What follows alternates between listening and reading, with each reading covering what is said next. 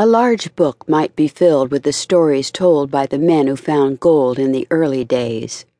Their lucky strikes in dry diggings sound like fairy tales.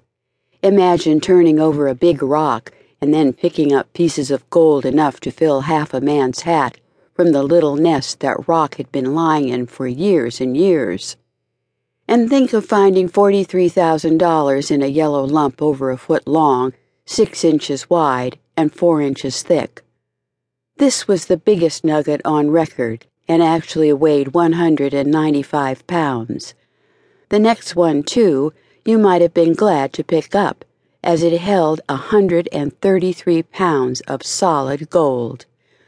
Little 75 and 50-pound treasures were common, and a soldier stopping to drink at a roadside stream found a nugget weighing over 20 pounds lying close to his hand. It paid to get up early those days. Also, for a man in Sonora, while taking his morning walk, struck his foot against a large stone, and forgot the pain when he saw the stone was nearly all gold. Another man, with good eyes, got a 50-pound nugget on a trail many people used all the time. One day, after a heavy rain, a man who was leading a mule and cart through a street in Sonora noticed that the wheel struck a big stone. He stooped to lift it out of the way and found the stone to be a lump of gold weighing 35 pounds. In less than an hour, all that part of the town and the street was staked off into mining claims, but no more was found. One of the largest of these nuggets was found by 3 or 4 men who took it to San Francisco and the eastern states and exhibited it for money. They guarded the precious thing day and night, but at last quarreled so that it had to be broken up and divided between them. The first piece Marshall found was said to be worth about 50 cents, and the second over $5. Almost all, though, that was found was like beans or small seeds or in fine dust.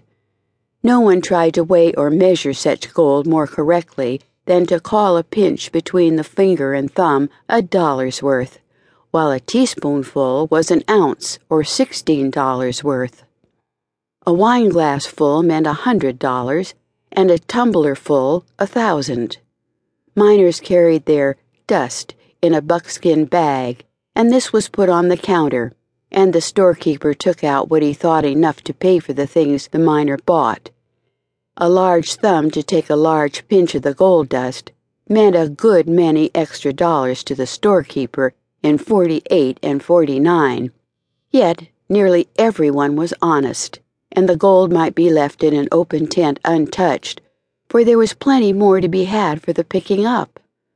Those who would rather steal than work were driven out of camp.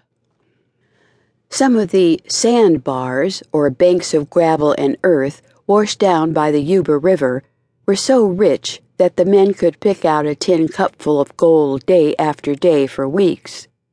One place was called Tin Cup Bar for this reason.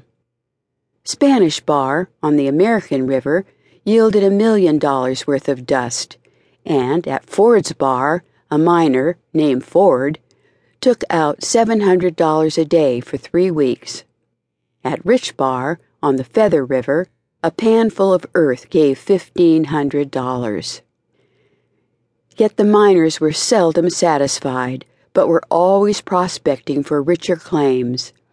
A man would shoulder his roll of blankets, his pick and shovel, with a few cooking things, and start off hoping to find some rich nugget, leaving a fairly good claim untouched. The most extravagant prices were charged the miner for everything he had to buy: $10 apiece for pick and shovel, $50 for a pair of long boots, with bacon and potatoes at $1.50 a pound. Soon took all his gold dust to pay for.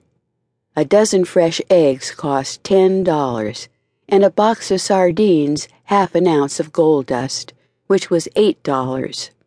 There was no butter to buy, for any milk was quickly sold at $1 a pint. The hotels charged $3 a meal, or $1 for a dish of